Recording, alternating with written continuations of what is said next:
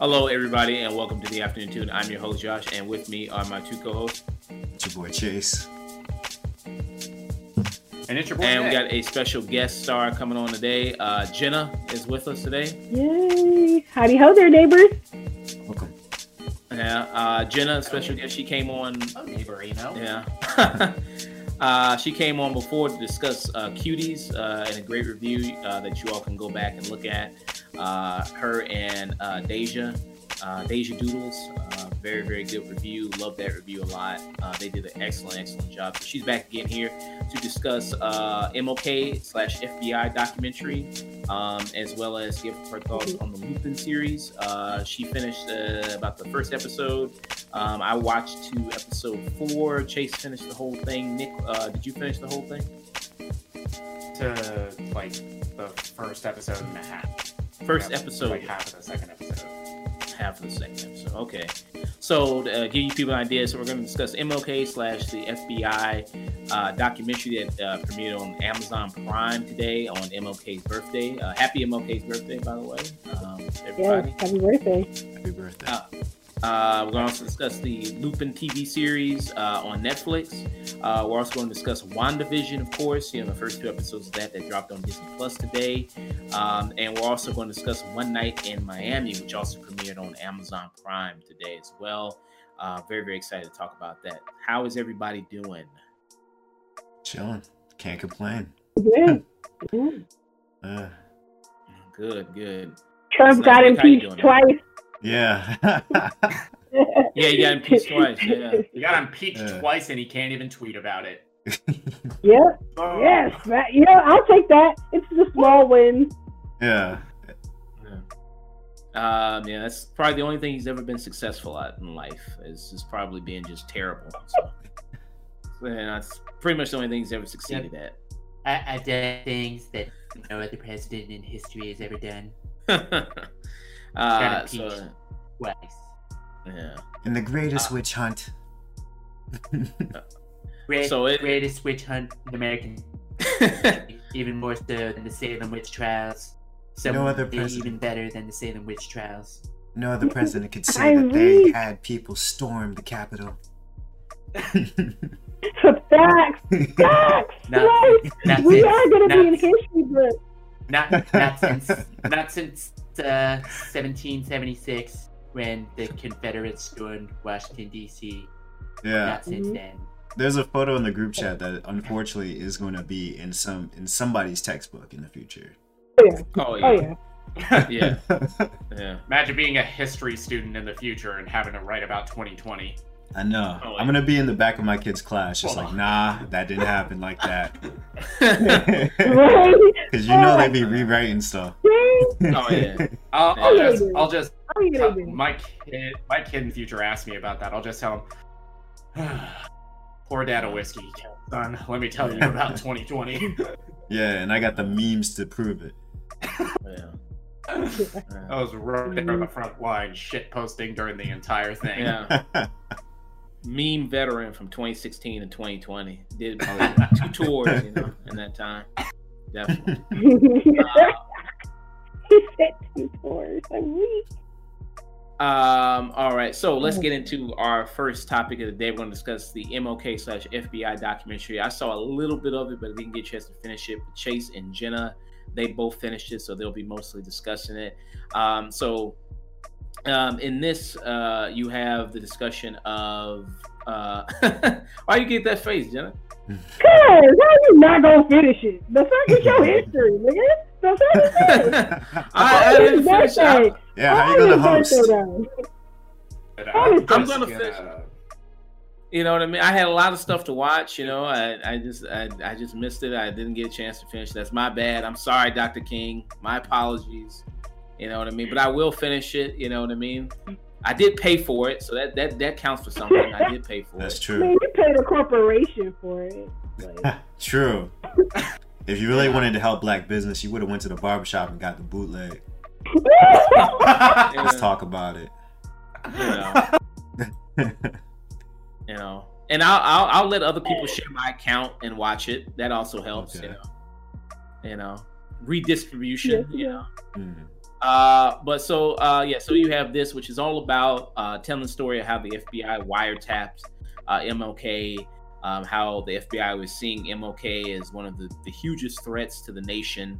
That, you know, they quote in the documentary, they say that J. Edgar Hoover feared of a black messiah, and he pictured that to be Martin Luther King, the uprising of the black movement. There are parts of it that I really do love, but for the most part, I kind of feel like I already knew the gist of the story. Just like hanging out in the barbershop, like I remember like my dad and his barber would always be talking about it, like all right, you know, the FBI tapped into MLK's and made sure that, you know, like he wasn't going to do what they feared, which was basically just like making the black community stronger. Like J. Edgar Hoover like always feared like, hey, like all black people need is just one charismatic figure to tell them like economically how to do the right things, how to culturally come together, and it's a wrap for America as we know it. And I think the documentary does do an interesting job of just like going into the complexities and grounding MLK as a person. But and also I do find like the sort of shade thrown at the Kennedy brothers interesting too, because you normally don't get to hear too much about how they were really not the best people in the world. Because you know, you get the oh, he passed the civil rights bill, oh, he did this, that, and the third, but no, he was still a little shady, and he was still trying to check to make sure that the social dynamics don't change in America as much, you know. So I mean, it was interesting. Like I definitely recommend the doc for anybody who is just unaware of what really went down with MLK and the FBI, and then also just like if you want a more fuller picture of who MLK was, rather than just like the "I have a dream" speech. You know, there's a lot more depth to him than just that one speech and the sort of peaceful protesting. There, he was trying to change a lot of the problems that we currently have and face today that would have upset the sort of social dynamics of America. It was interesting to see that in an official documentary rather than just like folklore that we hear at the barbershop.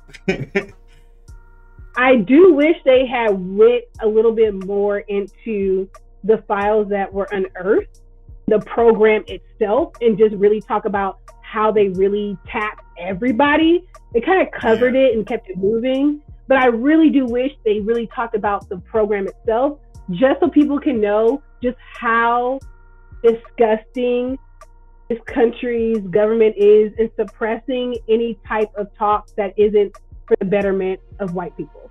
Yeah. That is my review.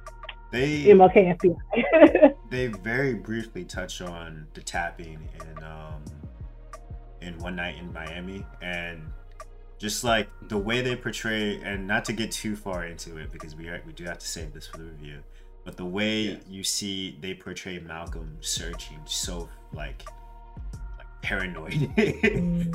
I got that sense from the doc as well, just like how in depth that they would go just to find just a little nugget of information that they could find and use and abuse. But I definitely do recommend this doc, especially if you haven't heard any of these rumors about the FBI.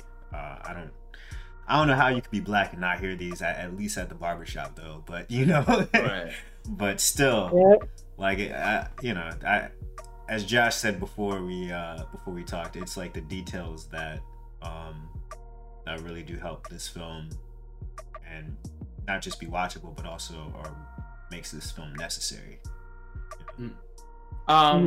So I have a question. So when you say that it doesn't put MLK on a pedestal, so does it get into more of the grimier elements of his life and what the FBI tried to blackmail him with when they were wiretapping him, when they were following him? Do they delve into those details?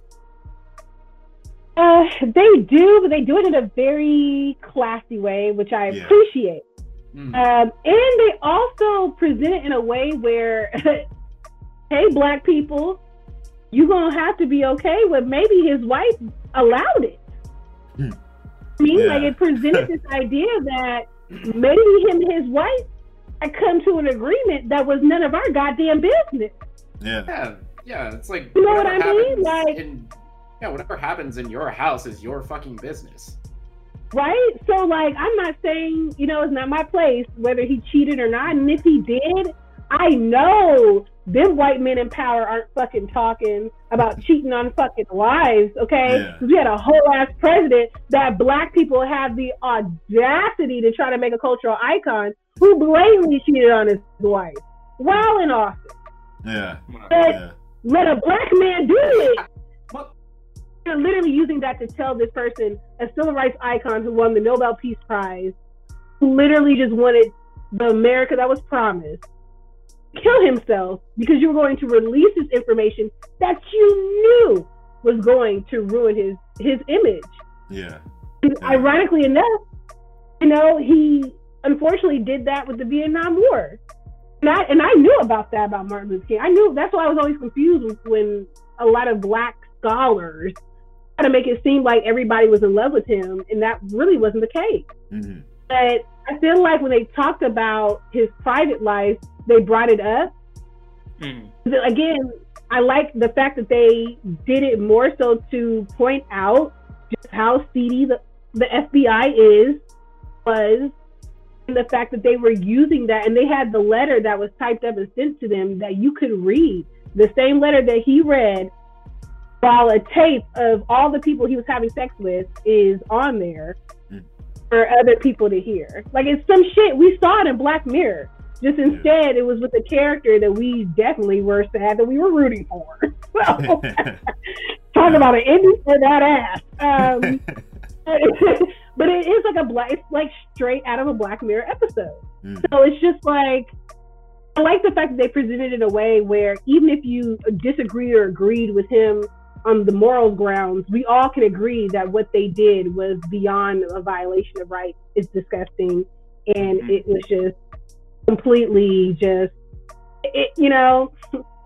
wish I was a white man who could rush the Capitol, because I would have did a lot more damage with how I felt about the shit they were pulling with the FBI. I'll just say that.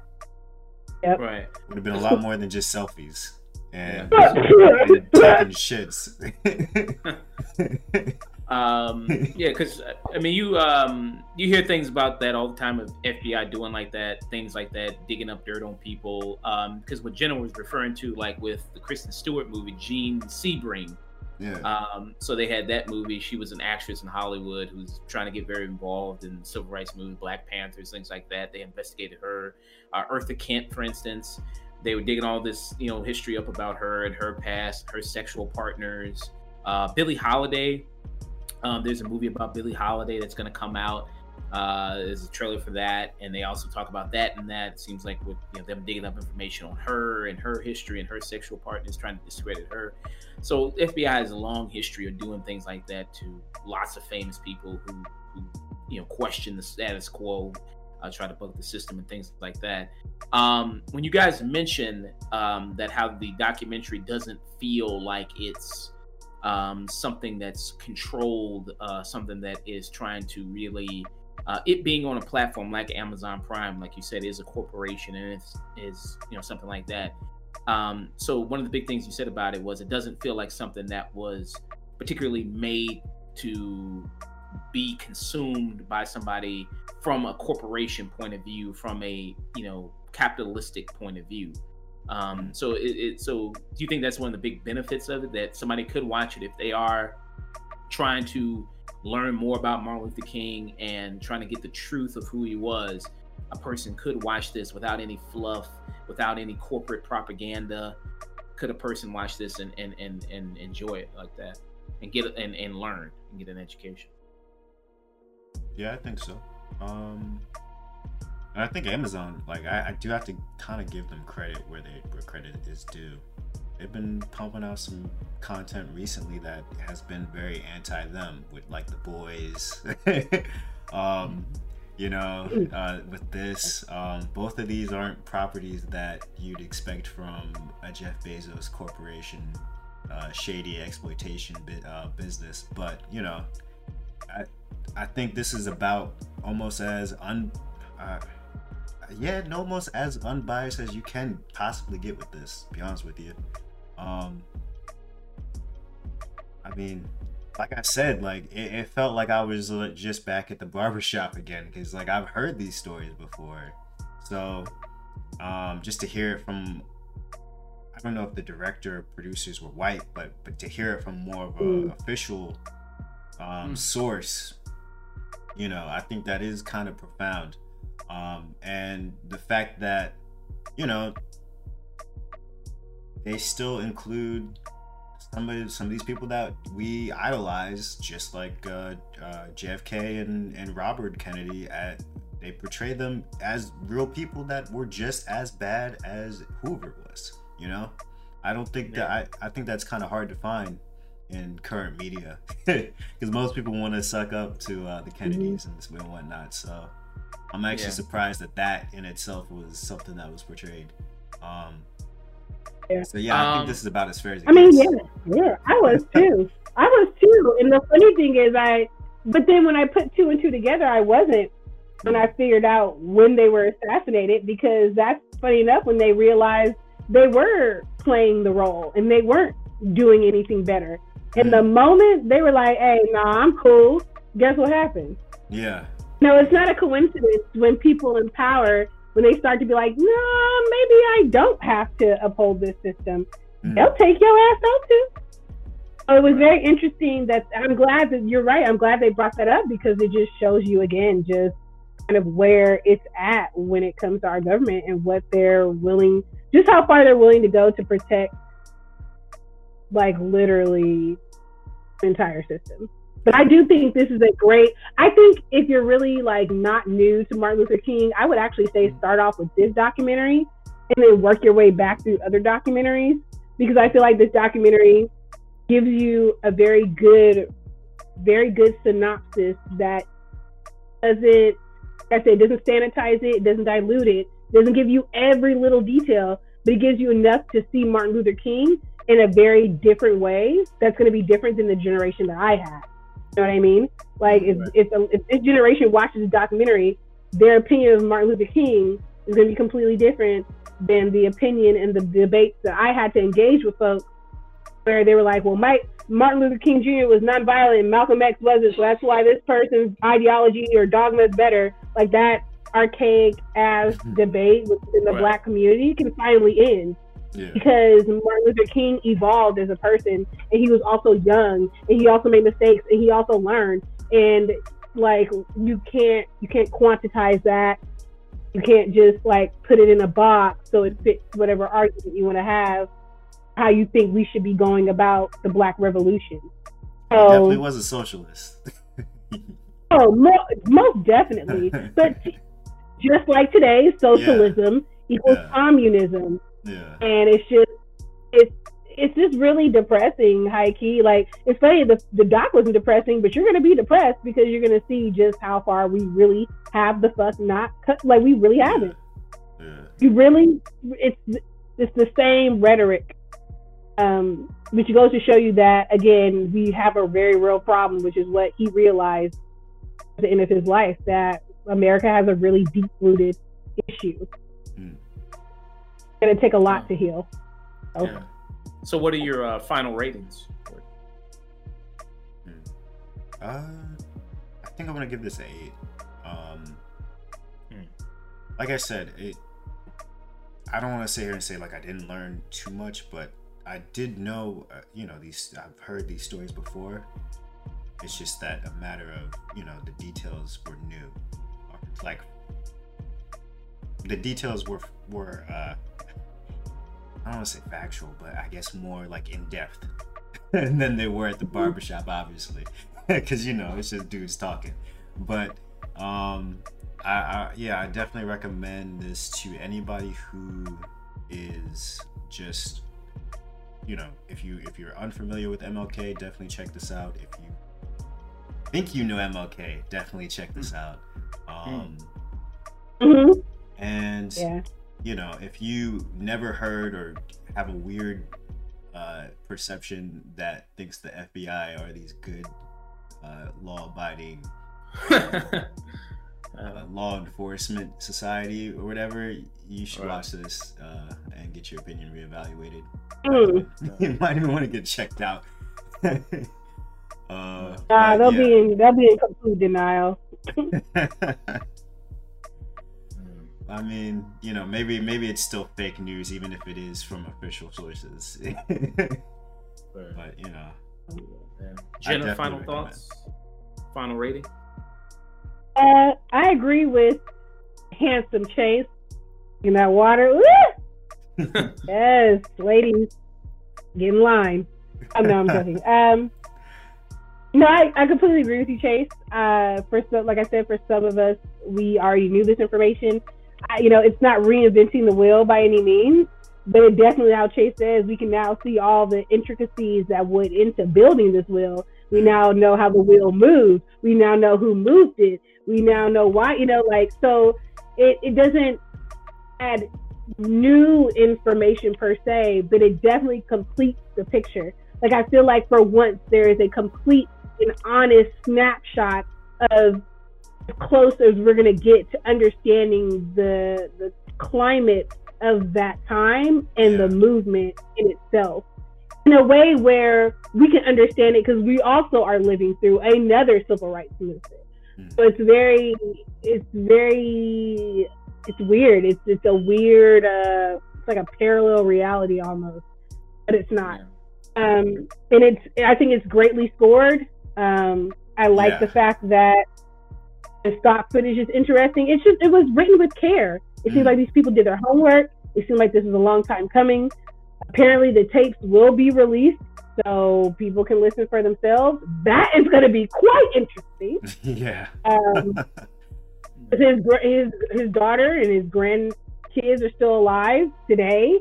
So that's going to be interesting hearing from the King's family, because this is archival information. It's not like, they could sue, but I don't know. It's going to be interesting to hear. But overall, this documentary was really good. I highly recommend it. And 8 out of 10 times, I wish niggas would not underestimate the FBI. Yeah. About the FBI got better things. What you mean the FBI got better things to do? No, they don't. Don't try them. Don't try them, and don't try the IRS either. Yeah. But I'm gonna try the FBI. I know the FBI got something on me. The only difference is I don't care what you tell the public. I'm more dangerous than MLK. You can record me, bitch. I'm on the internet already. I got a Pornhub, OnlyFans, and I used to have a rude.com. You ain't finna scare me. Okay? I'm gonna cut that out for your sake. I'm gonna cut that out for your sake. FBI is like, we already know this bitch is crazy. They listening right now. They cut us off every time we talk about a TV show. Man, they already know. I already know they got a file on me. Like for for 3 weeks straight, they were cutting us off every time we tried to review The Boys. It was like Josh's FBI agent. It's like, shit, I didn't see it yet. Cut him off. Give me a day.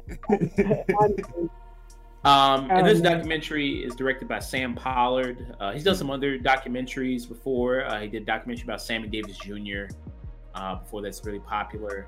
And this is also written by Benjamin Heaton, white guy. And it's also written by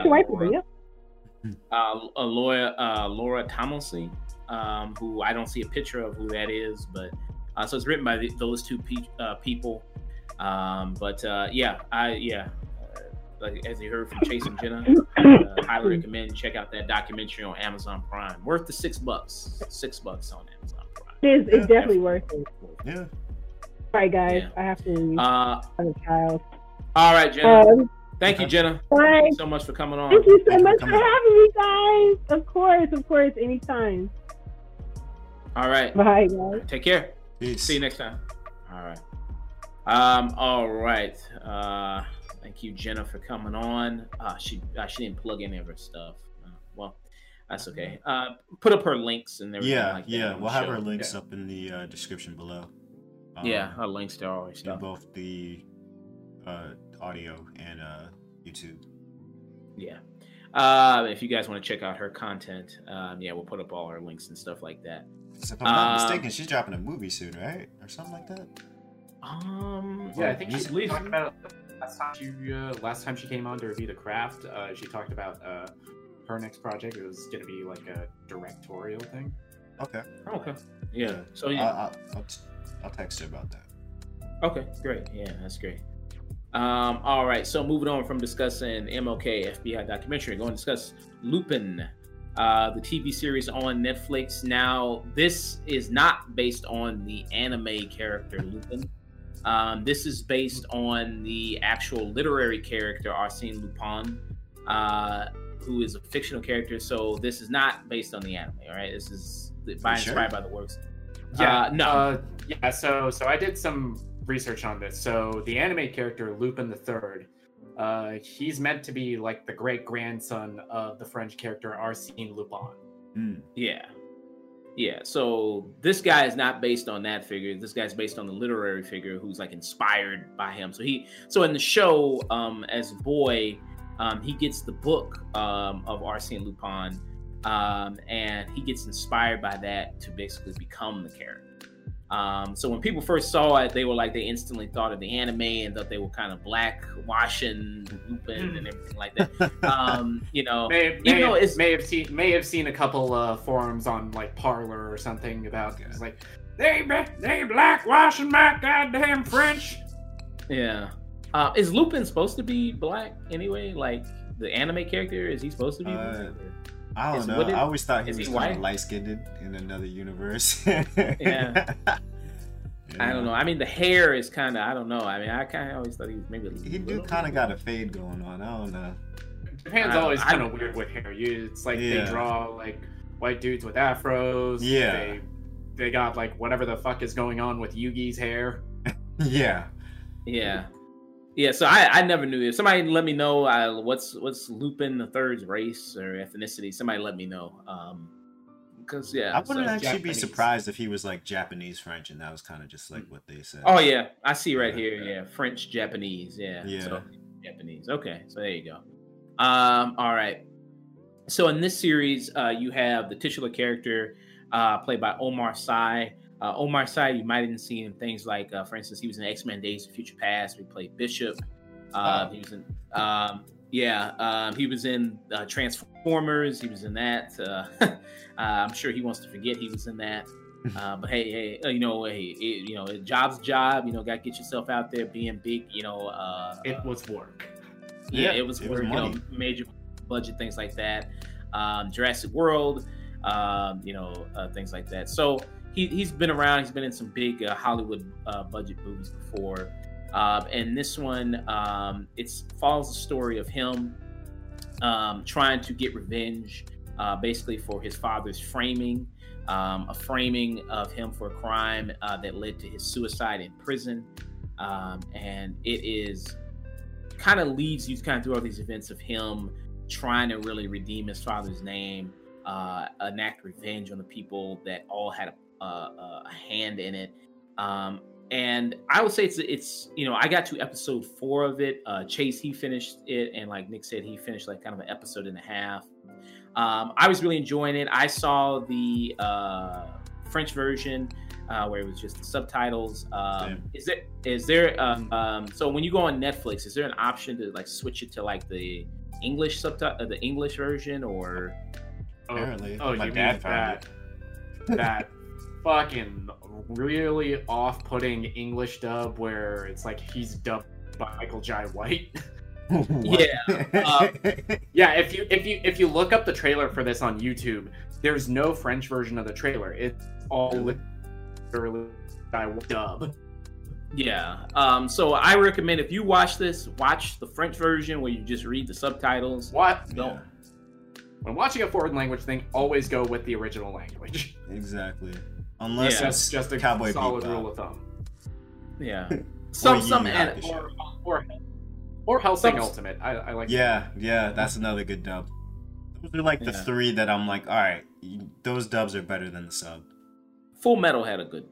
Oh yeah, true. 4. I take that back because Japanese voiced Edward Elric does not sound right at all to me.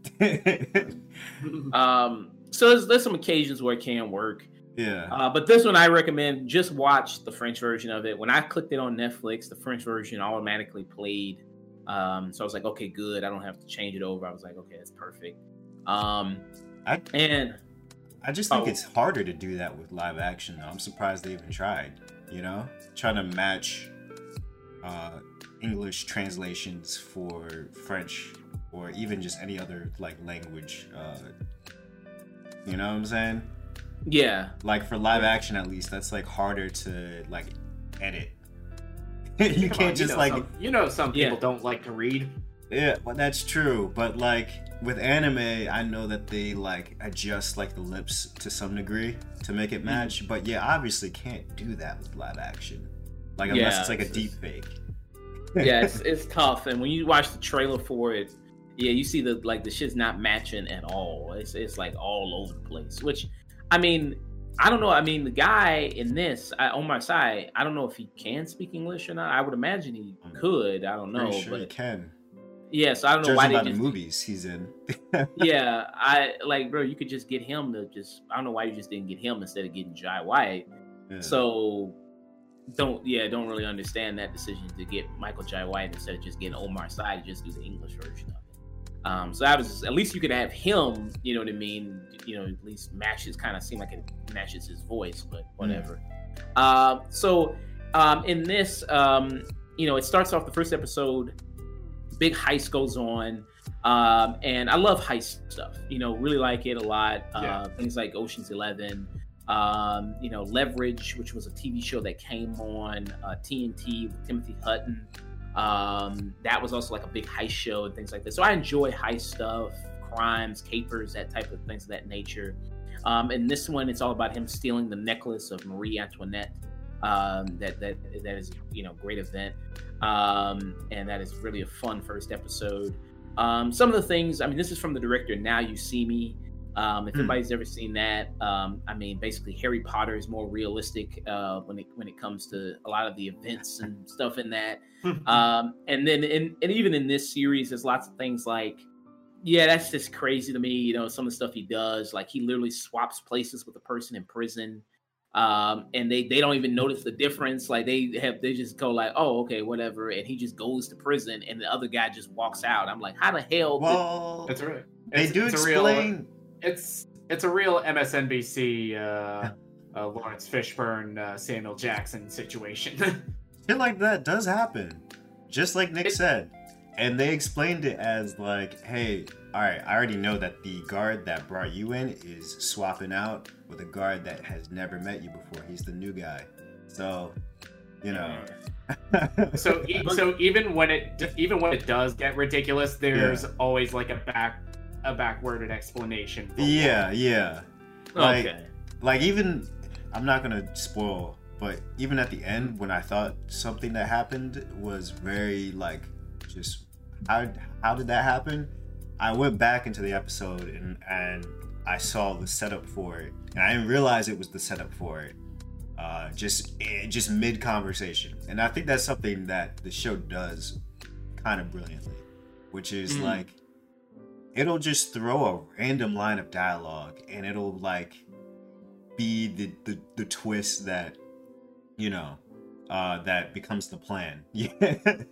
My favorite, I think the most easiest way to describe it that happens early on is when Asan is arranging this meeting, and he's making phone calls to DoorDash or wherever he's working at for the time being. And he makes at least like 20 different calls. And then you find out why he's making those calls. It's just like, all right, like this is. I got to that in the episode you're talking about. That was like the last thing I saw, and I was like, holy fuck, that is goddamn brilliant. It's just showing just how inventive and creative he is at evading the police. Yeah. And it's going back to something in like the first episode. It's like the people at the top, they don't pay attention to the people at the bottom. So he's like always disguising himself as like janitors, as like French Uber Eats delivery guys. I did see quite a few people criticize it for that though, for the disguises, but I still feel like unless they're doing like eye tracing or like whatever you call it, like where they're actually like scanning like your face and whatnot, like they may or may not end up doing in the latter couple of episodes. Like some shit you see in like CSI. Yeah. Unless they're doing that, then everything is at least plausible. Yeah. Because I'm not gonna lie to you. I know I've met a few white people that think that most black people look alike, and yeah. Like I've been the third black kid at a Catholic school before, and for whatever reason the teacher keeps calling me the other kid's name, and he's dark skinned. Right. And he keeps calling the other kid my name, and I'm light skinned. Like we look nothing alike. Like I could see those disguises working, is what I'm trying to say. Right. And like I understand that that he didn't really change much. He just changed his eyebrows, or like he did like a little nose job, or like he did like a slight mustache change. But like, trust me, man, white people's eyes are racist. Yeah. It's like all you really need for a disguise is like little slight changes. Yeah. Very true. Yeah. I would say Omasai is really great as the lead here. Real fun, really charismatic, really good in dramatic moments when he needs to be. I think really rounds out the character very, very well. The supporting cast, I think you have a good villain in this series. You have good investigators in this series, people who are chasing him, that are very good at what they do, very competent. Sometimes it's kind of, you have to have this balance when you deal with a series that involves your protagonist being a criminal and the antagonist kind of being the police, where you don't want to make them so incompetent. It's like, okay, are they even good at their job? But then to the point of it's not like the latter seasons of Dexter where the cops just became bumbling idiots. Yeah. These cops were like competent all the way through. Yeah. Well, Lupin is just so far ahead of them. To some degree, I'd call them reasonably incompetent. Like you have the one cop that is like slowly but surely pulling it together. And they're just like totally just like, nah, bro, you're crazy. You're on some QAnon type beat. Because he's got people hot on his tail, everything like that. So as far as when it comes to the realism of the show, just as far as like, do you think it's like that perfect level of just like, well, it's fun enough where it can kind of overcome the things in the show that maybe seems a little too far-fetched, or was it like good in between, or what do you guys think about that? I think it was a pretty solid in between. We'll see about next season now that they do have his face. I do wonder, like, are they gonna kind of make him go on the run like a certain Lupin that is the third? So he has to come up with some more elaborate disguises and whatnot. I'm looking forward to the next season, but I do wonder how. Damn, I just realized I spoiled that. My bad. Yeah. Yeah. My bad. Cut that out. To go back to your question, I do think that they do a decent enough job at making it both fun but also kind of realistic. In the sense that, like, the French police, you know, they obviously don't have guns. They're not equipped with, like, say, like, facial recognition or, like, eyes or, like, CSI type stuff. Unless they need it, you know? And I think the way Lupin gets away with a lot of this stuff could actually happen. Like, I'm not gonna lie.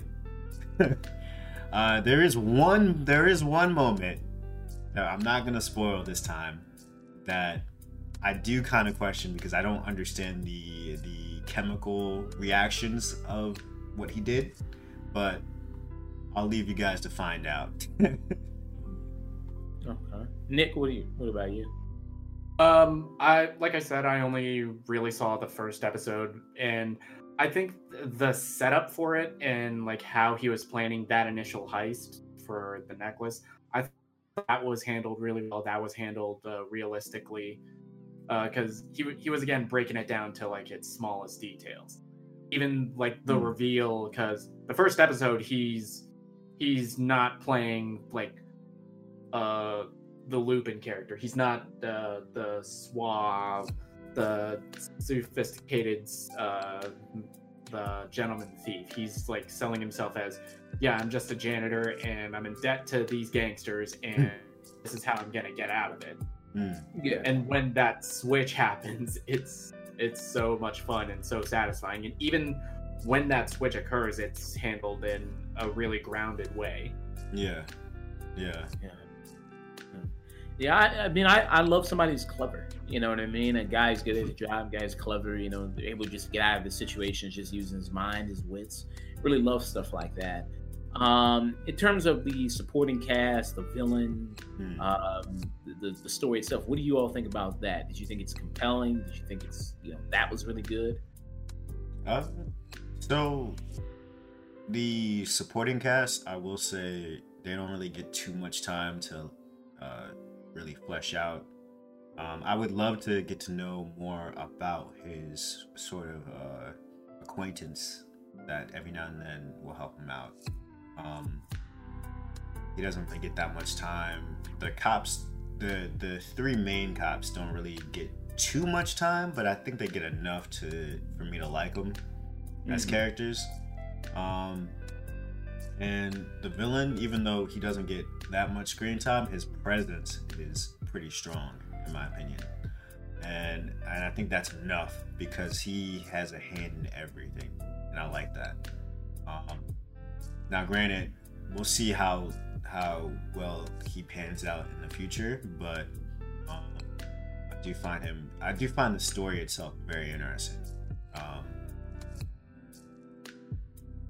So yeah. Okay. Nick? It's just very short. Yeah, the episode and a half I saw, I really fell in love with the show. I feel like this has one of the best pilots for a Netflix series I've seen. Oh yeah, easily.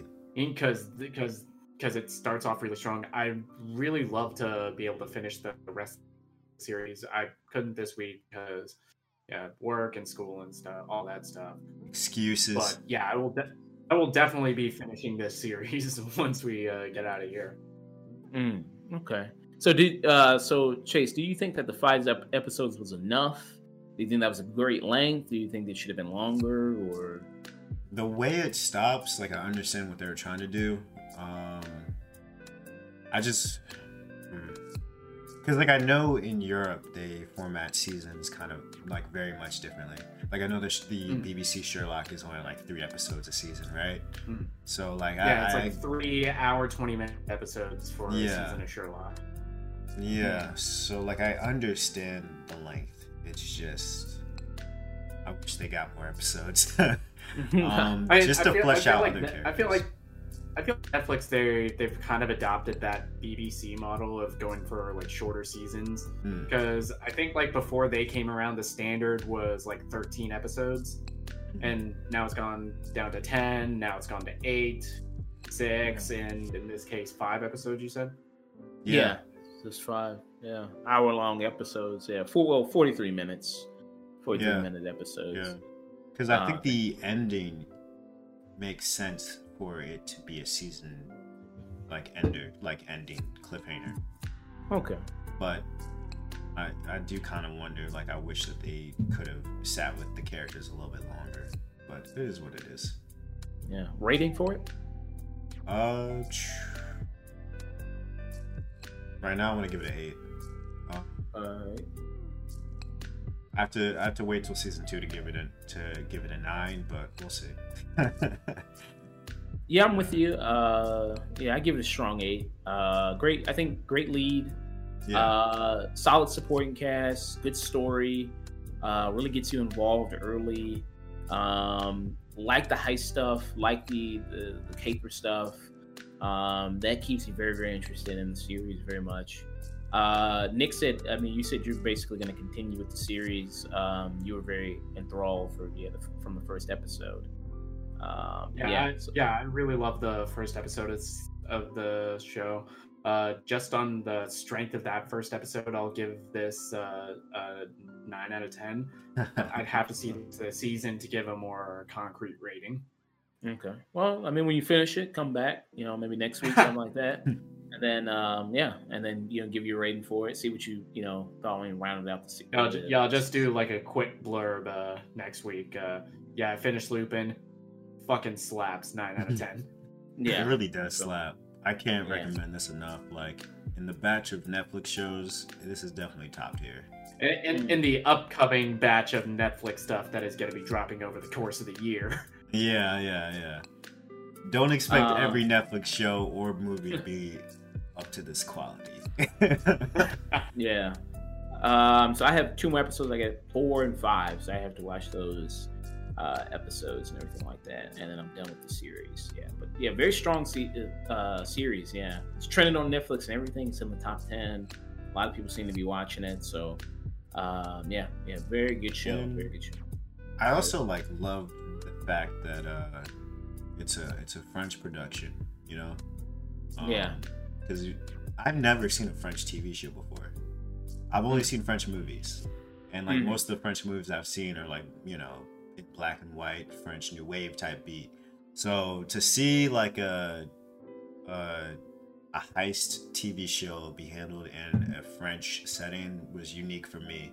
So I definitely want to encourage people to give this show a chance and give other medium outside of America a chance. Right. Most of the French productions I watched were Luc Besson's stuff he's brought over, The Professional, La Femme Nikita, even the newer wave, this French action movie Point Blank. These are taking a lot of cues from that in the way it's shot, but again, this is very different because most of those are the gritty action movies, the stuff that's been appropriated over here with stuff like Taken. Yeah. Yeah. I mean, you can watch a lot of foreign content on Netflix. I saw a thread on Twitter, somebody putting up a lot of K-pop shows that are really great dramas and things. Not K-pop. I'm sorry, Korean shows. I'm sorry, Korean shows that are really popular on Netflix that are really good dramas and everything like. There's a lot of international content they have on Netflix. So you could spend all this time on Netflix watching not only just the American stuff, but venture out a little bit, watch some French stuff, watch some Korean stuff, some stuff from China, stuff from Japan. I mean, they got a lot of stuff that you can watch. Great content on that platform. In fact, I just see here Omar Sy's movie The Untouchables is actually on Netflix as well. So you can check it out as well if you want to see more of his work and more of his acting. You can check out that film. All right, so moving on from discussing Lupin. By the way, he was dressed pretty nice. I like the way his outfits and everything. Really stylish. I think I'm thinking about getting one of those caps. It's made me want to buy one of those flat caps.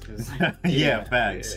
My granddad used to always wear them, and you know, it was one of those things like he tried to slip his hat on me, and I'd be like, nah, get that shit off me. Yeah. But now seeing Omar pull him off, it's kind of like, all right, yeah, no, I can see myself wearing that. I can see where my granddad was coming from. Yeah, the moment it's like the first episode during the reveal of like he's this gentleman thief. He was wearing that flat cap, that coat and Jordans. Yeah. The Jordans pulled together. Yeah. I was thinking about, I was thinking about maybe getting one of those. Yeah, trying it out a little bit, you know. Yeah. Yeah, because he's looking pretty good, looking pretty stylish, man. He's a good looking brother, man. Good looking guy. All right, so moving on from discussing Lupin, going to discuss WandaVision, episode 1 and 2. Probably you all probably got like, oh, we don't give a fuck about all that other shit. What do you think about WandaVision? That's what you probably think. Yeah, why you're really tuning into this show right now. Yeah, you know, all that WandaVision. So yeah, we're gonna talk about it. You know, we're gonna discuss it. Relax, all right, calm down. Works. Yeah, you know what I mean. Yeah, you know, we all got our Marvel check. Yeah. So this dropped on Disney Plus today. Of course, you know, this has been much anticipated. You know, from the trailers, everything like that, much hyped. You know, and good for. Yeah, much anticipated, even just with all the Marvel stuff that got delayed. Like, yeah, I sat down to watch this. I did not know how much I missed seeing that, like, that opening Marvel Studios intro. Yeah. And I love the way that they added, they finally added all the updated scenes and whatnot. Like Tony Snap and Cap holding Thor's hammer that I can't remember the name of. Mjolnir. Mjolnir, yeah. I knew somebody needed to say it so that we didn't get roasted in the comments at the beginning. Yeah. Yeah. So I mean, especially since Mandalorian just ended, so great that this comes and picks it up. Disney Plus needs new content. Thank God. Yeah. This came out at the right time. This came out perfectly. Yeah, what they should have did, they should have bumped it up 1 week early, like Cobra Kai. It should have been like, you know what? Let's try to match it. You know, the excitement. Let's bump it up 1 week. But no, they didn't do that. So, but yeah, here we are. We doing full spoilers with it. Want to go full spoilers?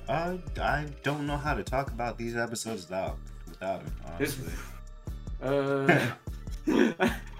Honestly, really people. I mean, it's really hard to talk about this without giving away at least what we could perceive as spoilers. Yeah. I mean, it's hard. It's gonna be hard to spoil it because I don't even know what the fuck is going on. To be honest with you.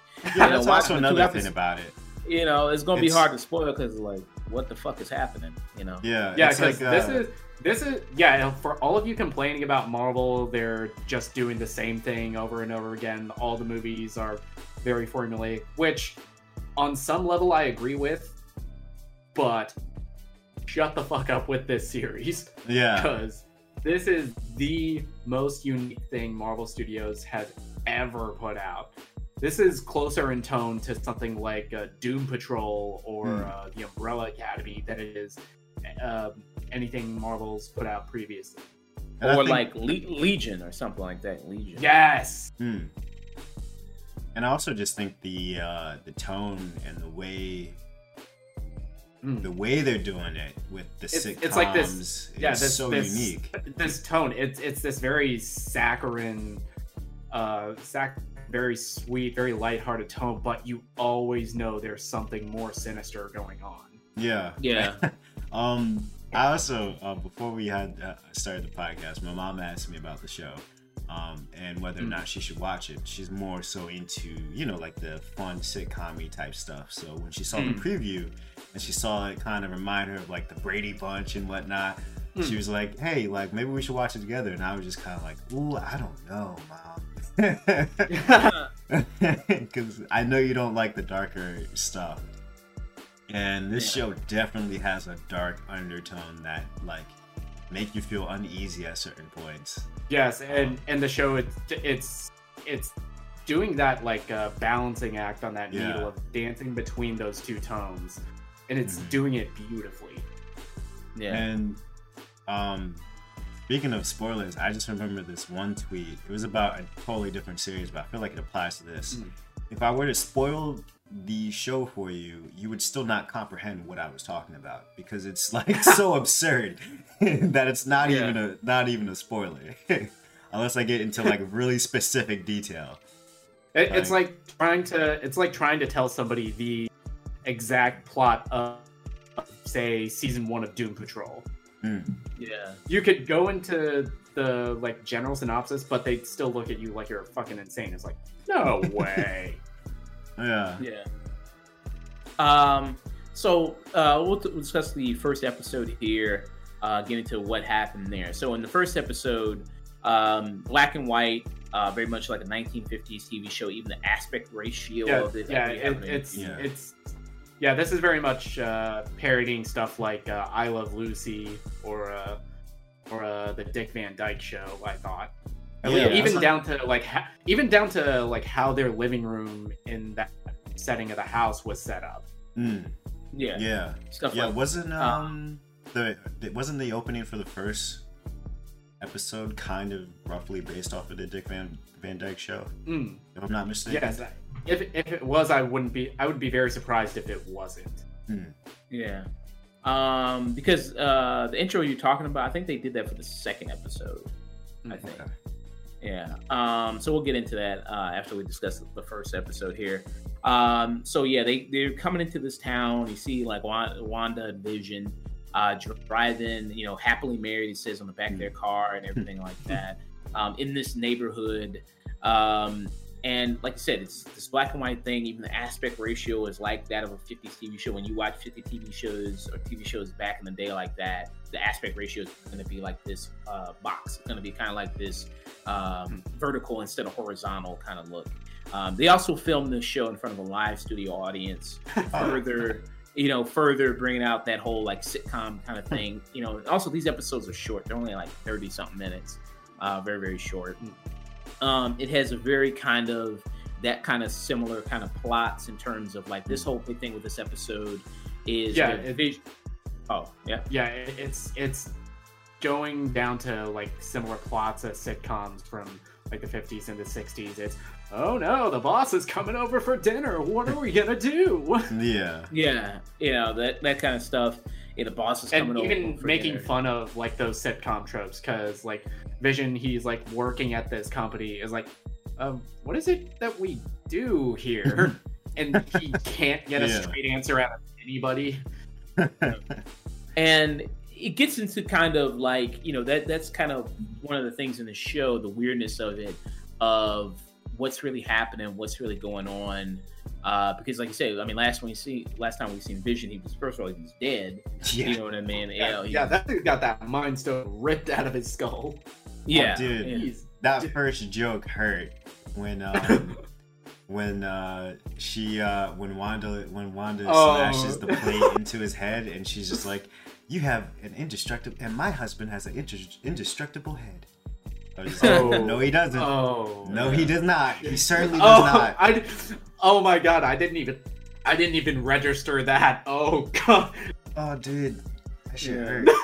That was like one of the first jokes too. I was like, I don't know if my mom should watch this. This is dark. Even if that was unintentional, it was. I didn't think about that. That's a good catch. God damn. Shit. But so I mean, you have him, working, at his job and everything, and like you said, he's like, what do we do? You know what I mean? Why am I here? What's going on? Like, kind of this thing of like, are they trapped? Are they, is somebody doing this to them? Like, what's really kind of going on that adds to that? And then it wraps in this kind of this generic kind of plot of, like, oh, he's got to bring the boss home for dinner, and that whole sequence of when he brings the boss home. And then, it's like these hijinks, you know what I mean, of situations. And you have, situations where, you have Wanda using her power. So, she knows, it's not a situation where they think they're different people because, they both. It's like they are aware of at least they're aware of their powers and how to use them. It's not like, I don't think it's a situation where it's like their memories are gone. Well, it does. They know their. Oh, go ahead. Yeah, go ahead. Oh, it's like they know how to use their powers. They know who they are. They know they know their name's Wanda and Vision. It's just really, really a lot of mystery about where the hell they are and what is doing this to them. Yeah. Because when they have the dinner and the mother from that 70s show, as you see her, you see this also in the trailer as well. She's asking them, where are you from? When did you get married? How did you come here? Things like that, and they don't have any answers to these questions. Like, she doesn't know the answer. Vision doesn't know the answer. She's trying to think and trying to remember, and she can't even remember it. And then the guy, he chokes on a piece of food, and then there's like a moment where it just kind of like breaks a little bit, and she says, Vision, go help him. And that's when he uses. No, it's even before that. It's like Kitty from that 70s show. She's like stop it, and you could read it as she's telling her husband to stop it. The way it was edited, it was like Wanda was sitting here, and Kitty, she was sitting here. So if you're going by like editing rules, she's looking at Wanda telling her stop it. Yeah. So yeah, it's interesting. Yeah, to see like. It adds to like what's really going on here. That makes it very, very interesting. And so he saves him, and that kind of wraps up pretty much that episode. And then more kind of weirdness ensues when it gets into the second episode, where the intro comes in. We said it reminds you. Even the very last shot of the first episode, it's like the camera zooms out and you see like more modern technology. It's like someone's watching it on a monitor, and they draw the sword logo. Yeah. Which I was reading something where it says sword doesn't stand for the same thing as it does in the comics as it does in this MCU. Supposedly, I was maybe reading something like that. But when in the second episode, it kind of intros kind of like a Dick Van Dyke type of intro. Yes, episode 2 is more Bewitched. Yes, it was the vibes I was getting from it. Yeah, it's a nice theme too. WandaVision. WandaVision. Yeah, nice little cute little theme. They have their own little cute little theme and everything like that. Open the show, nice little animation. And so in this episode, it kind of more focuses a little bit on more Wanda and kind of more of them kind of trying to assimilate kind of this community that only has like 10 people in it, basically, as we see. And the whole thing is like, you see Wanda trying to join like this housewives club. You see, she's also a character she interacted with in the first episode, Catherine Hahn's Agnes. And you see her, who she's kind of like the noisy neighbor, kind of like she's, basically like in the shows, you'll have that like comic relief character that'll pop over to the person's house, you know what I mean? That'll just show up over. So she's kind of that type of person. Yeah, and she's playing it perfectly. Yeah, she's playing it. She's always fun to watch, and she's playing that like sassy neighbor in those 50s TV shows. Yeah, you know what I mean. And at the housewife party, you see Monica Rambeau, and she's there with Wanda, and it's another situation where she doesn't, she doesn't seem like everybody else. Even down to like the way Wanda's dressed. She's dressed differently from all the other housewives there.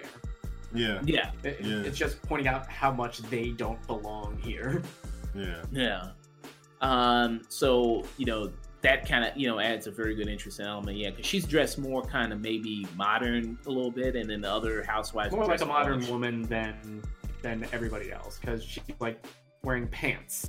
Everyone else is in like dresses and shit. And even the hair too. She doesn't.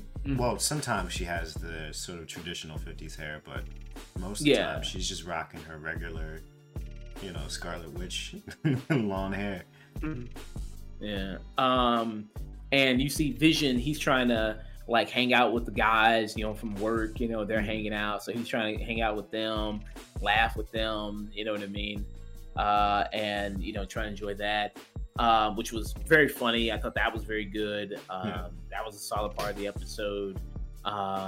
And how what happens to him when he actually eats something? You know what I mean? Like, since he doesn't have chews a piece of gum and it gets stuck in his gears, and it's like he's acting drunk the entire episode. Yeah. It just messes up his whole entire system. If you've ever had to babysit a drunk person, that's basically the punchline of this episode. Because this episode is doing another sitcom plot. It's like the talent show episode, and they like do a quote unquote magic act, but Vision, he's like drunk and messing up using his actual powers. Vision showing them off, and Wanda's just dancing around trying to, oh no, here's how we did it. It's here's some rope and stuff.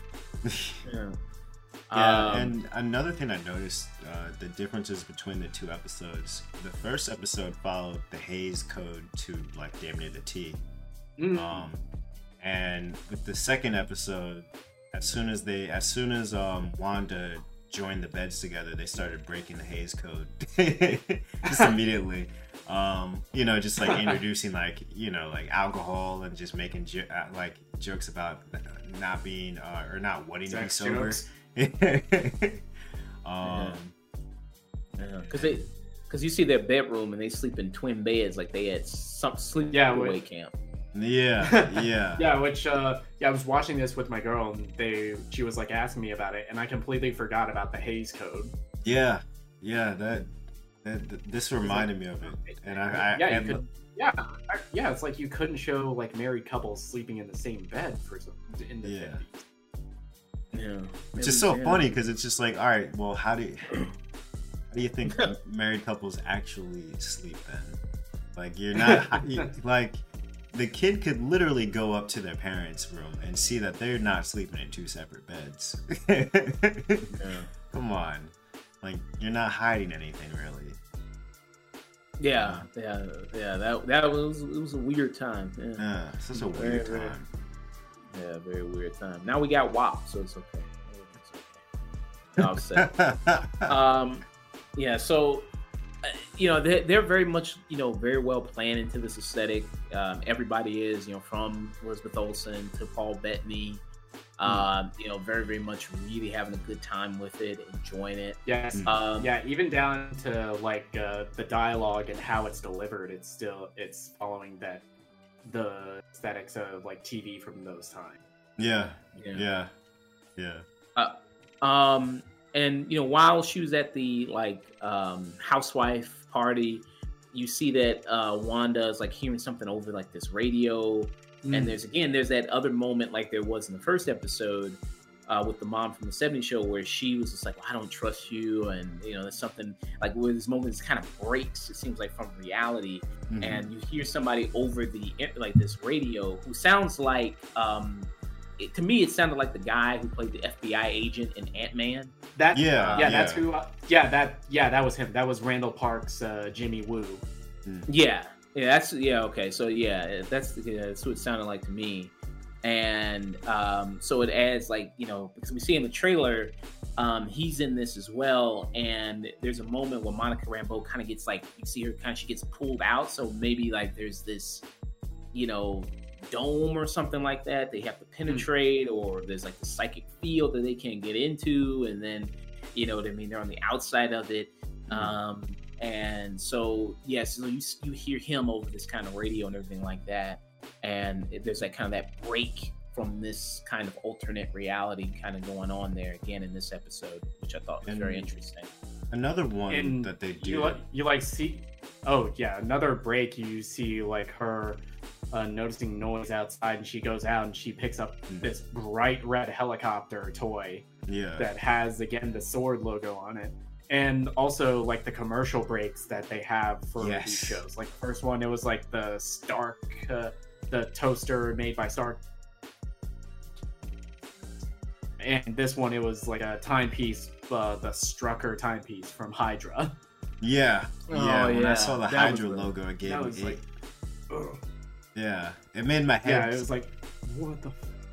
Yeah, because I was like piecing it together. It's like Stark. Okay, what's okay?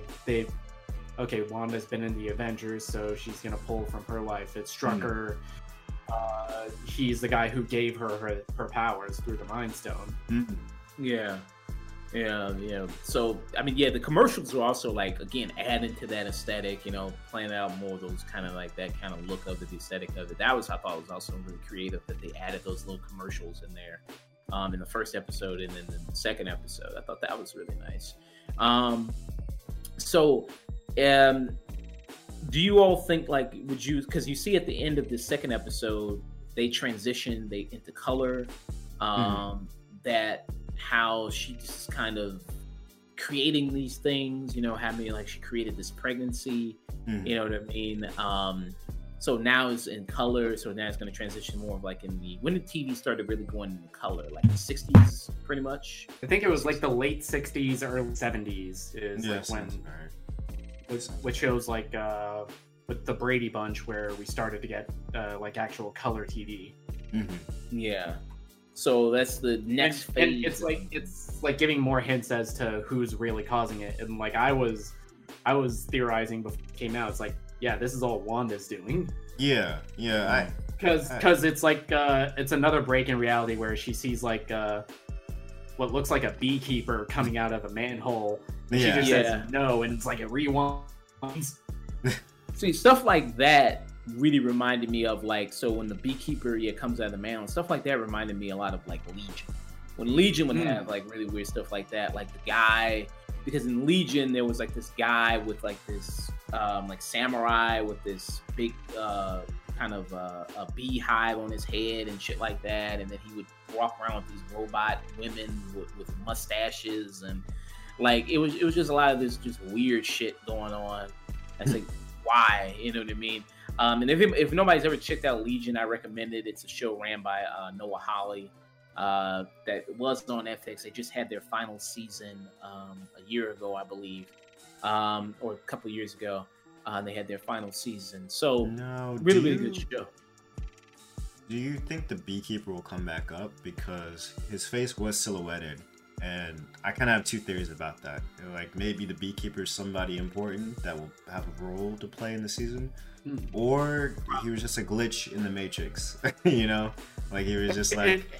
The way I'm thinking is it's gonna be a mystery. But what I'm thinking right now is like this world is like this pocket dimension that Wanda created, and he's just a guy who stumbled in by mistake. Oh, okay, that could be interesting. Yeah, I imagine he's gonna come back, the beekeeper, at some point. Have you all read any theories at all of what it could be, what significance it could have, or something like that? No, not too much. Maybe she just doesn't like bees. I don't know. Because she seemed super terrified when she saw. Yeah. You know what I mean? You know what I mean? Yeah, you could interpret that a lot of ways. The way I'm interpreting it is she's not over Vision's death, so she's created this little fantasy for herself, and everything else is just screaming, clawing, trying to get her to come back to reality, and she's just not having it. Yeah. And speaking of which, so the people in it, there have been people. I do know that there have been like rumors or theories about whether or not the people themselves are real. And I'm kind of thinking, aside from maybe Agnes, there are rumors for her to be Agatha Harkness. But aside from her, I think everybody else is an illusion.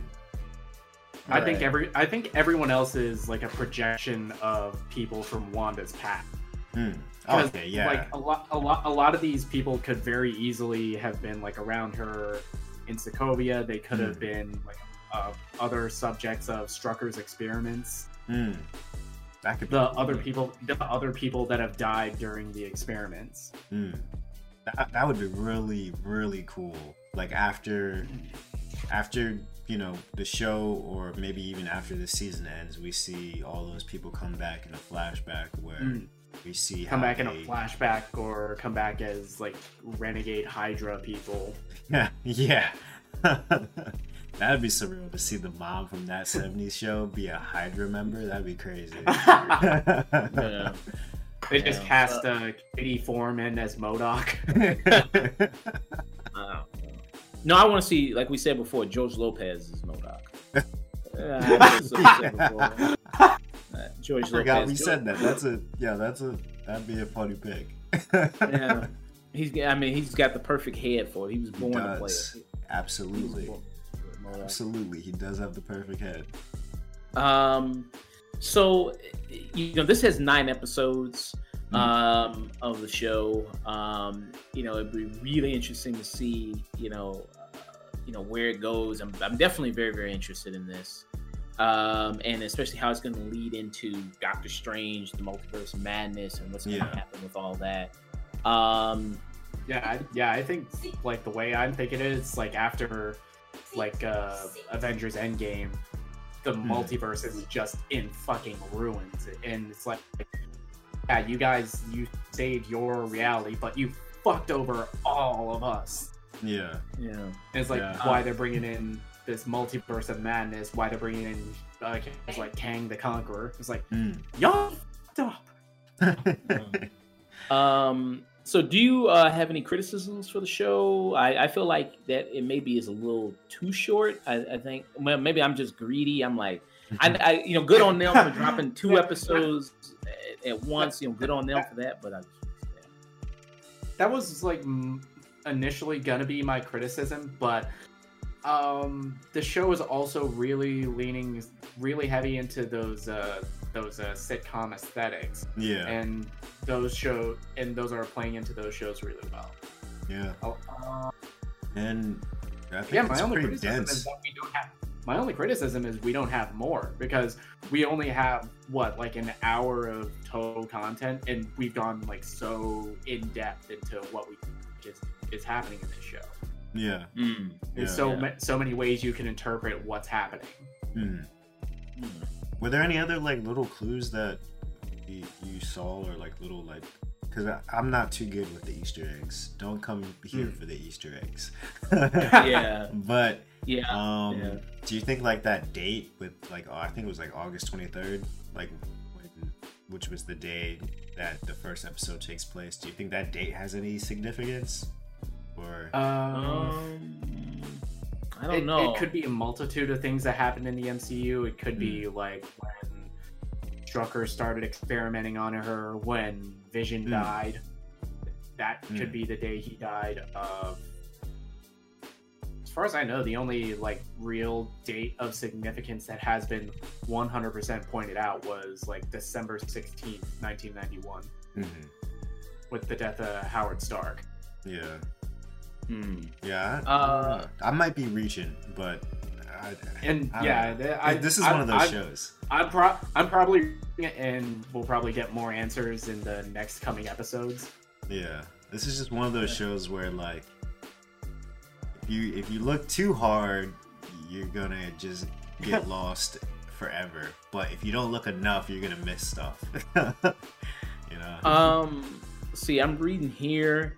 It says it could be a nod to like the fact that MCU has 23 movies. Okay. Could be something like that. Could be a whole thing just like that tribute to like the 23 movies that Marvel's done. That could possibly be what the date means. That's early speculation here. What else are you guys looking forward to as far as like, you know, from this series, and just ratings on the final 2 episodes, on the first 2 episodes? Just looking for just more suspense, and just to see how surreal they're going to get with the sitcom genre. I'm also just looking forward to seeing what like more shows that they sort of parody. You know? Because I remember it's like in like the preview, you saw like nods to I Love Lucy, Bewitched, the Brady Bunch, and I'm kind of curious if they get into like present day sitcoms, if they do stuff parodying like Parks and Rec or The Office. That could be funny, especially Vision's Office, because they got so many characters in there. Okay. Yeah. Yeah. I'm really looking forward to see what this Elsa series does. If I had to give a rating for the first 2 episodes, I would say a strong 9. I really like the weirdness of it. Like I said, when people say they're done with the superhero genre, I mean, you know, they see the Marvel movies, and they go like, well, it's just repetitive. It's all the same thing. But there's a lot of people doing a lot of great stuff with the genre, you know, constantly changing, constantly doing new stuff, like with Logan, like with Deadpool, like with The Boys, like with Legion. Even the CW superhero shows, they're their own thing, you know, but that's for a particular audience, just like how maybe this would be for a particular audience, is how maybe Legion will be for a particular audience. So, you know, you have so many different things going on in the superhero genre. I don't think one thing is all like the other thing, you know, each fits a different demographic, and each fits something that feels kind of that void of it. And Marvel going to more weirder, going into multiverse stuff, going into more magic stuff, going to more alternate reality, that type of stuff is very, very interesting to see them go down that path. So yeah, of course we'll be giving weekly reviews of this, you know, all the weeks, and see and give you people updates on what we think about the series as it continues. All right, so moving on from WandaVision, we're going to discuss the final topic of the day, One Night in Miami, which is a film that dropped on Amazon Prime. It got released in selected and limited theaters and select limited theaters last year, but it's just not coming to VOD this year, 2021. So I will just count it as like my 2021 movie, if we do a best of 2021.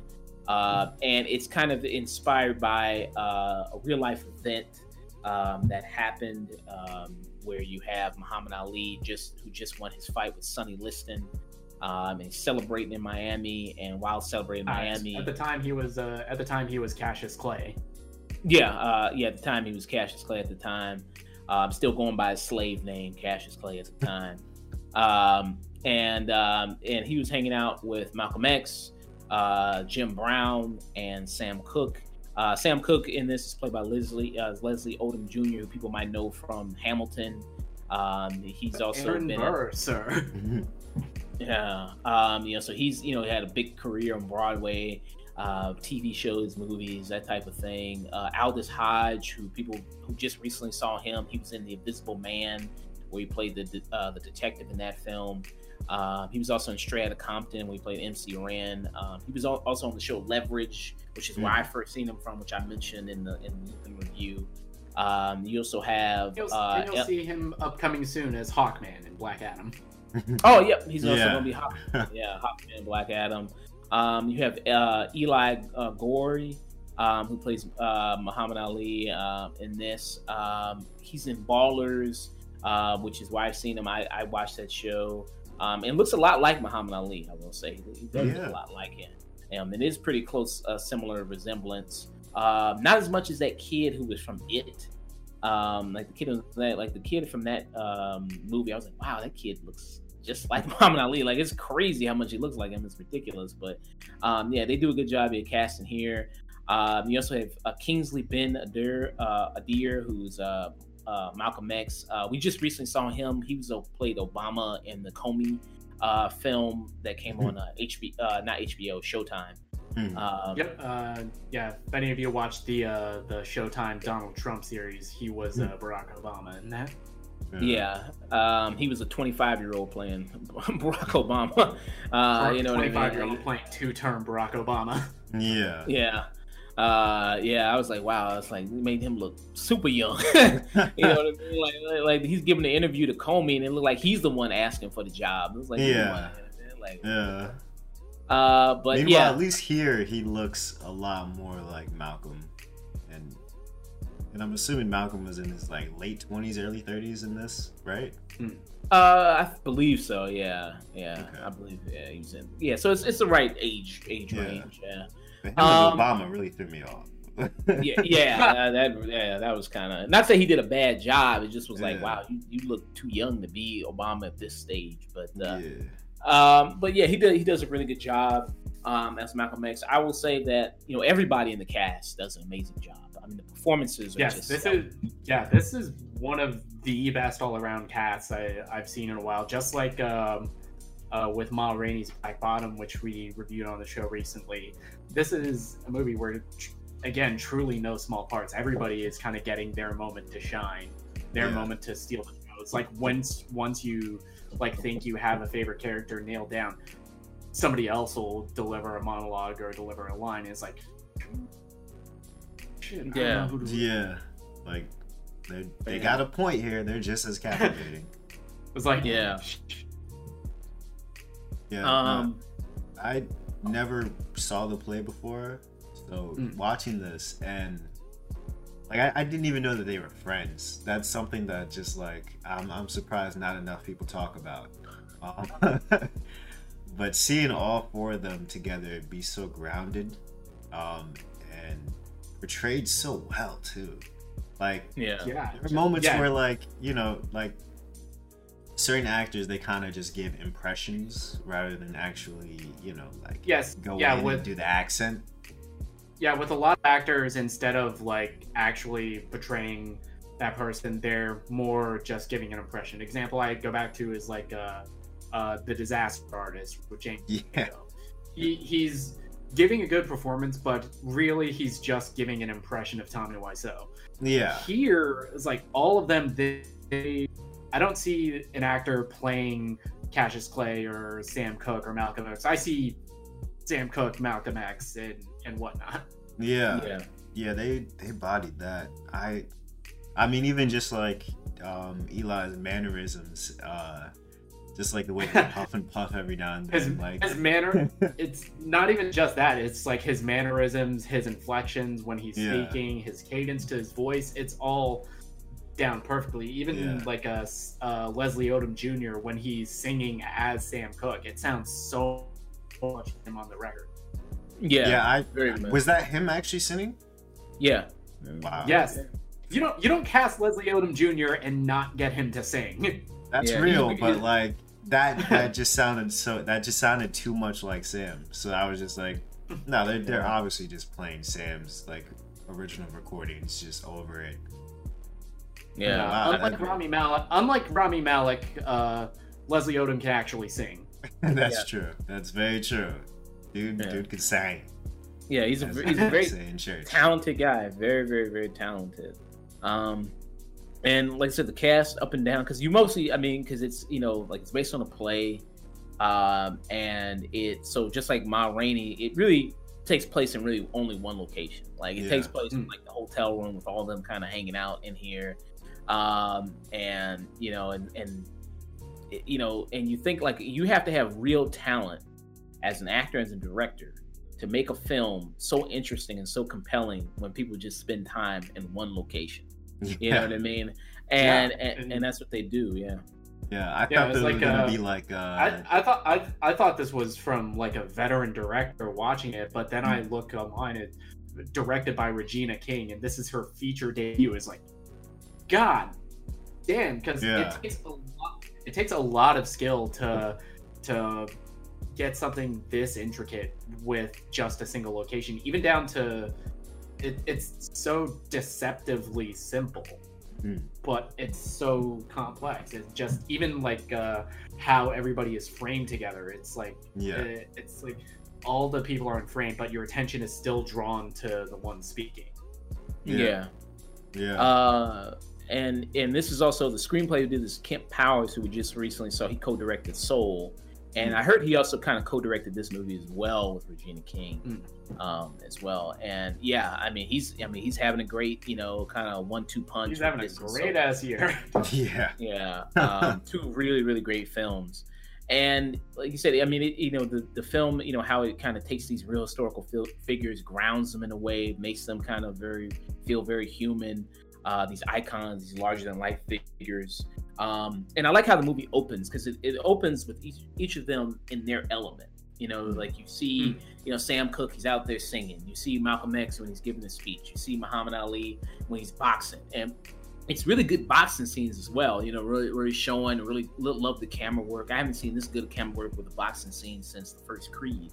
And going back to like how good Eli Gorey, as Cassius Clay, even down to like the way he's moving as Muhammad Ali in the boxing scenes. That's dead on. Yeah. The dodges. He's just like the dodges, the bobbing, the weaving, the Ali shuffle. Yeah. What I mean? The showmanship, it's really good. He did that. Yeah, that was really impressive to watch. Some really good stuff with him. I love it. I loved it when they talked to him in his corner. It's like, man, just finish him. He's like, wow, I'm whooping his ass. Look what I'm doing. You know what I mean? Like that was really great moments. The humor in this also, I think, works really well too. It has moments where it can be very dramatic, but also the humor is very well. Like I love the scene. It really catches you off. It catches you off guard with the humor. It's like they're all in the hotel room. He's giving like a monologue. It's like, I'm a world champion without so much as a scratch on my face. A scratch on my. Why not so pretty? Yeah. Oh man. and it was. I still can't believe that all four of them were friends, and I love the way that the movie grounds them, because they all have their moments of just like unexpected humor.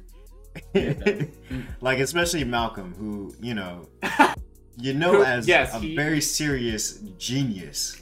You don't see his like.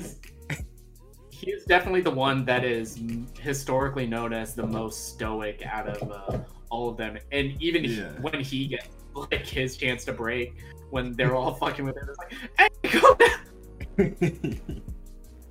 I just love his delivery. Even very at the beginning when he's still putting up the facade. They're asking him, all right, Malcolm, what you got? What you got for us? I know we're not about to just sit here and just like talk to each other. And then he pulls out just ice cream. He's just like, you want ice cream? Vanilla and vanilla. And then Sam Cooke is just like, how ironic. But I mean, like it does good. Such a good job with stuff like that. The humor in it. Like I laughed out loud at the point where they're just sitting at the hotel. It's like, yeah, man, let's go out. We could party. It's a big night. Muhammad Ali, he's the champ. You know what I mean? It's what like, are we gonna do? Brown is like disappointed. Man, I wanted some pussy. Yeah, like I know we're not just gonna all sit here as some dudes just talking, right? Like, damn, bro, you ain't got no hoes, bro. You ain't got no bitches. Like, what the fuck? And like, I knew this had to definitely be like early Malcolm, because there's no way that they went to Malcolm's crib and expected there to be women. I know that couldn't have been the expectation. Maybe they thought he would loosen up. Like, damn, man, it's Miami. We in Miami, bro. And they're like, damn. Nah, when he dropped all that, he dropped all that. Yeah, dropped all of it. Yeah, all that. Like, wow. Pork, white women, everything. Yeah. And in this, another great thing about it is it has, these four black men, and it shows kind of the different perspectives of, because we have these of what it means to be black and what is black empowerment to each of these individuals, and what does that all mean? Like for somebody like it's bringing up a lot of points of black empowerment, what that means, and what and because these are all like historical black figures that have ostensibly reached the American. Jim Brown, he's successful in the NFL. He's going to do movies. Muhammad Ali, he's the world champion. Sam Cooke, one of the greatest musicians of all time. Malcolm X, huge public figure. They've all made it, and this is them discussing what their responsibility is to do now. Yeah. You know. Is what do you do with your success? And You know. just the different ideologies of how they approach it was very interesting to see. There's a conflict between Malcolm and Sam, which I feel like they are kind of like the two far sort of like extremes in the sense, because Sam represents that sort of, you know, he's kind of hedonistic. He's a celebrity, you know. He's a musician. Yeah, he's a musician. He's a celebrity. He's a very shrewd businessman. Yes. And it's like the highlight of the movie for me is when Leslie Odom is giving that monologue talking about like the Rolling Stones and their cover of one of his songs. Yeah. It's like, it was like the artist was pissed when the Rolling Stones covered it for about 6 months until that royalty check came in. Yeah. He broke down just like there's a different way to own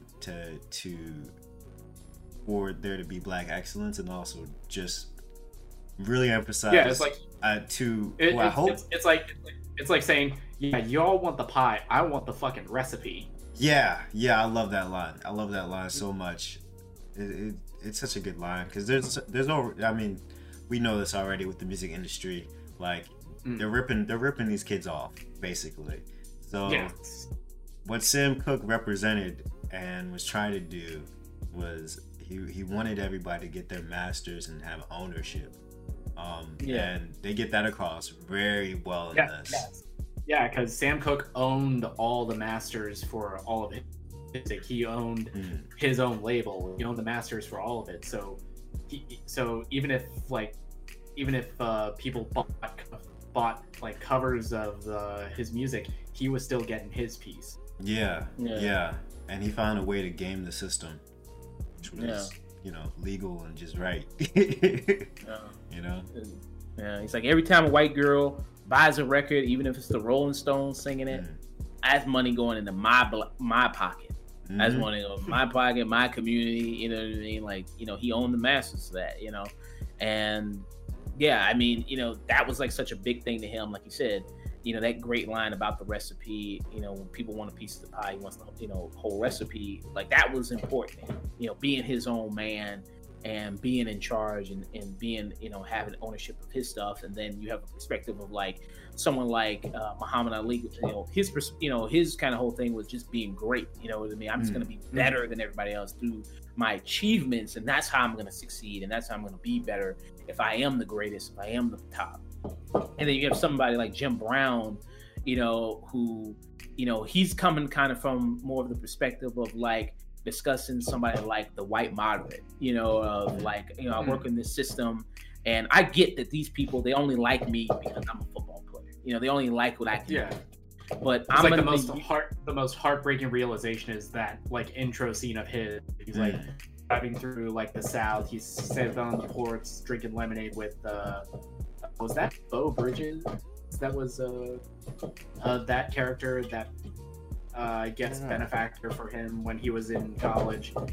I know that. Like, that moment is like, I know the actor and he's giving a great job, and it's like seems, oh, hey, finally a not racist white guy and a black not racist Southern white guy, and then it turns. Yeah. Very quick. It quick. Yeah. I think so. In the cast, it just says Mr. Carlton. I don't know. I guess that's just supposed to be an anonymous benefactor, so they don't get in trouble. So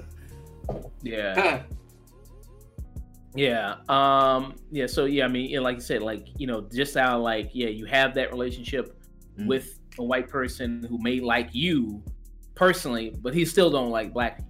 You know what I mean? You know what I mean? Like in that situation. So that was kind of like that whole Jim Brown, you know, kind of thing. Go ahead. Another thing that he touched upon was with athletes, they need longevity. They need a plan after the sports.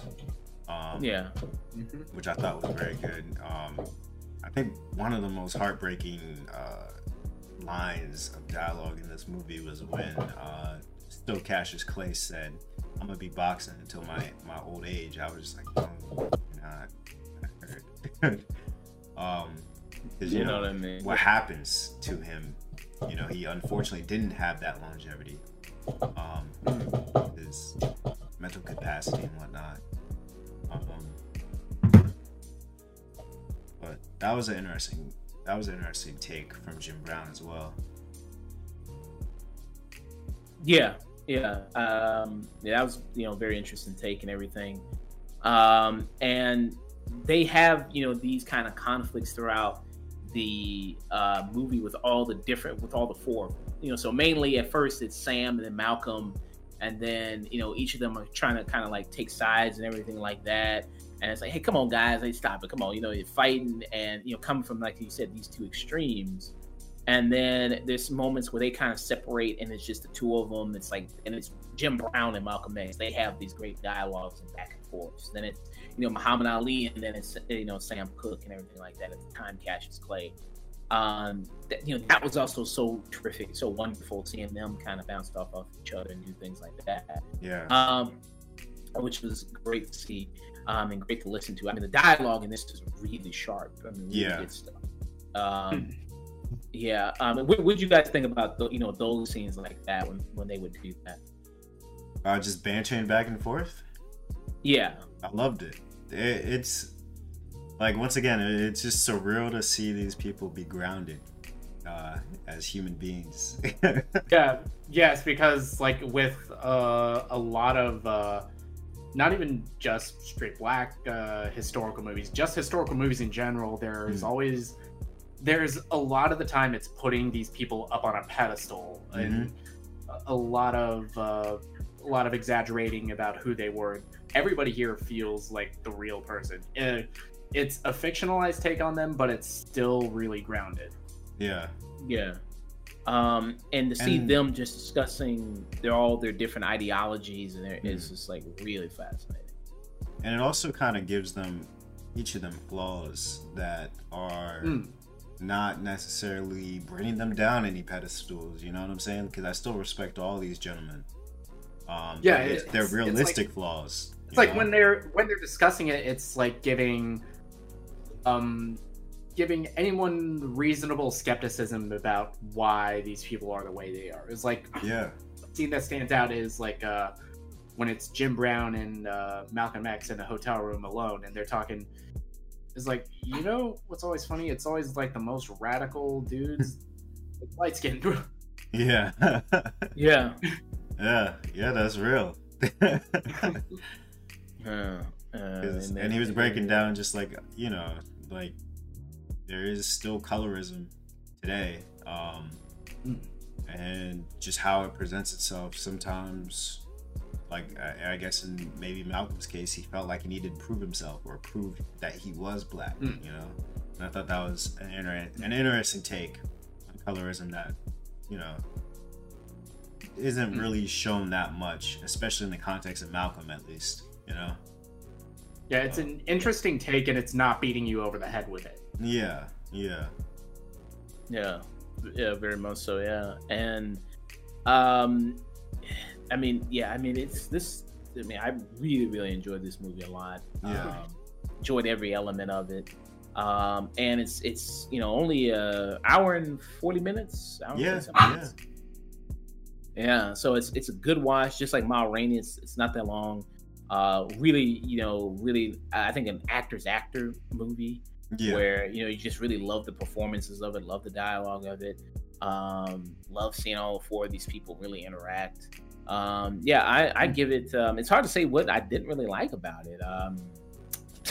It's hard. I'm trying to think of something. I'm watching it. I was just trying to be a little bit of a hater here. I'm like, damn. Let me find something here.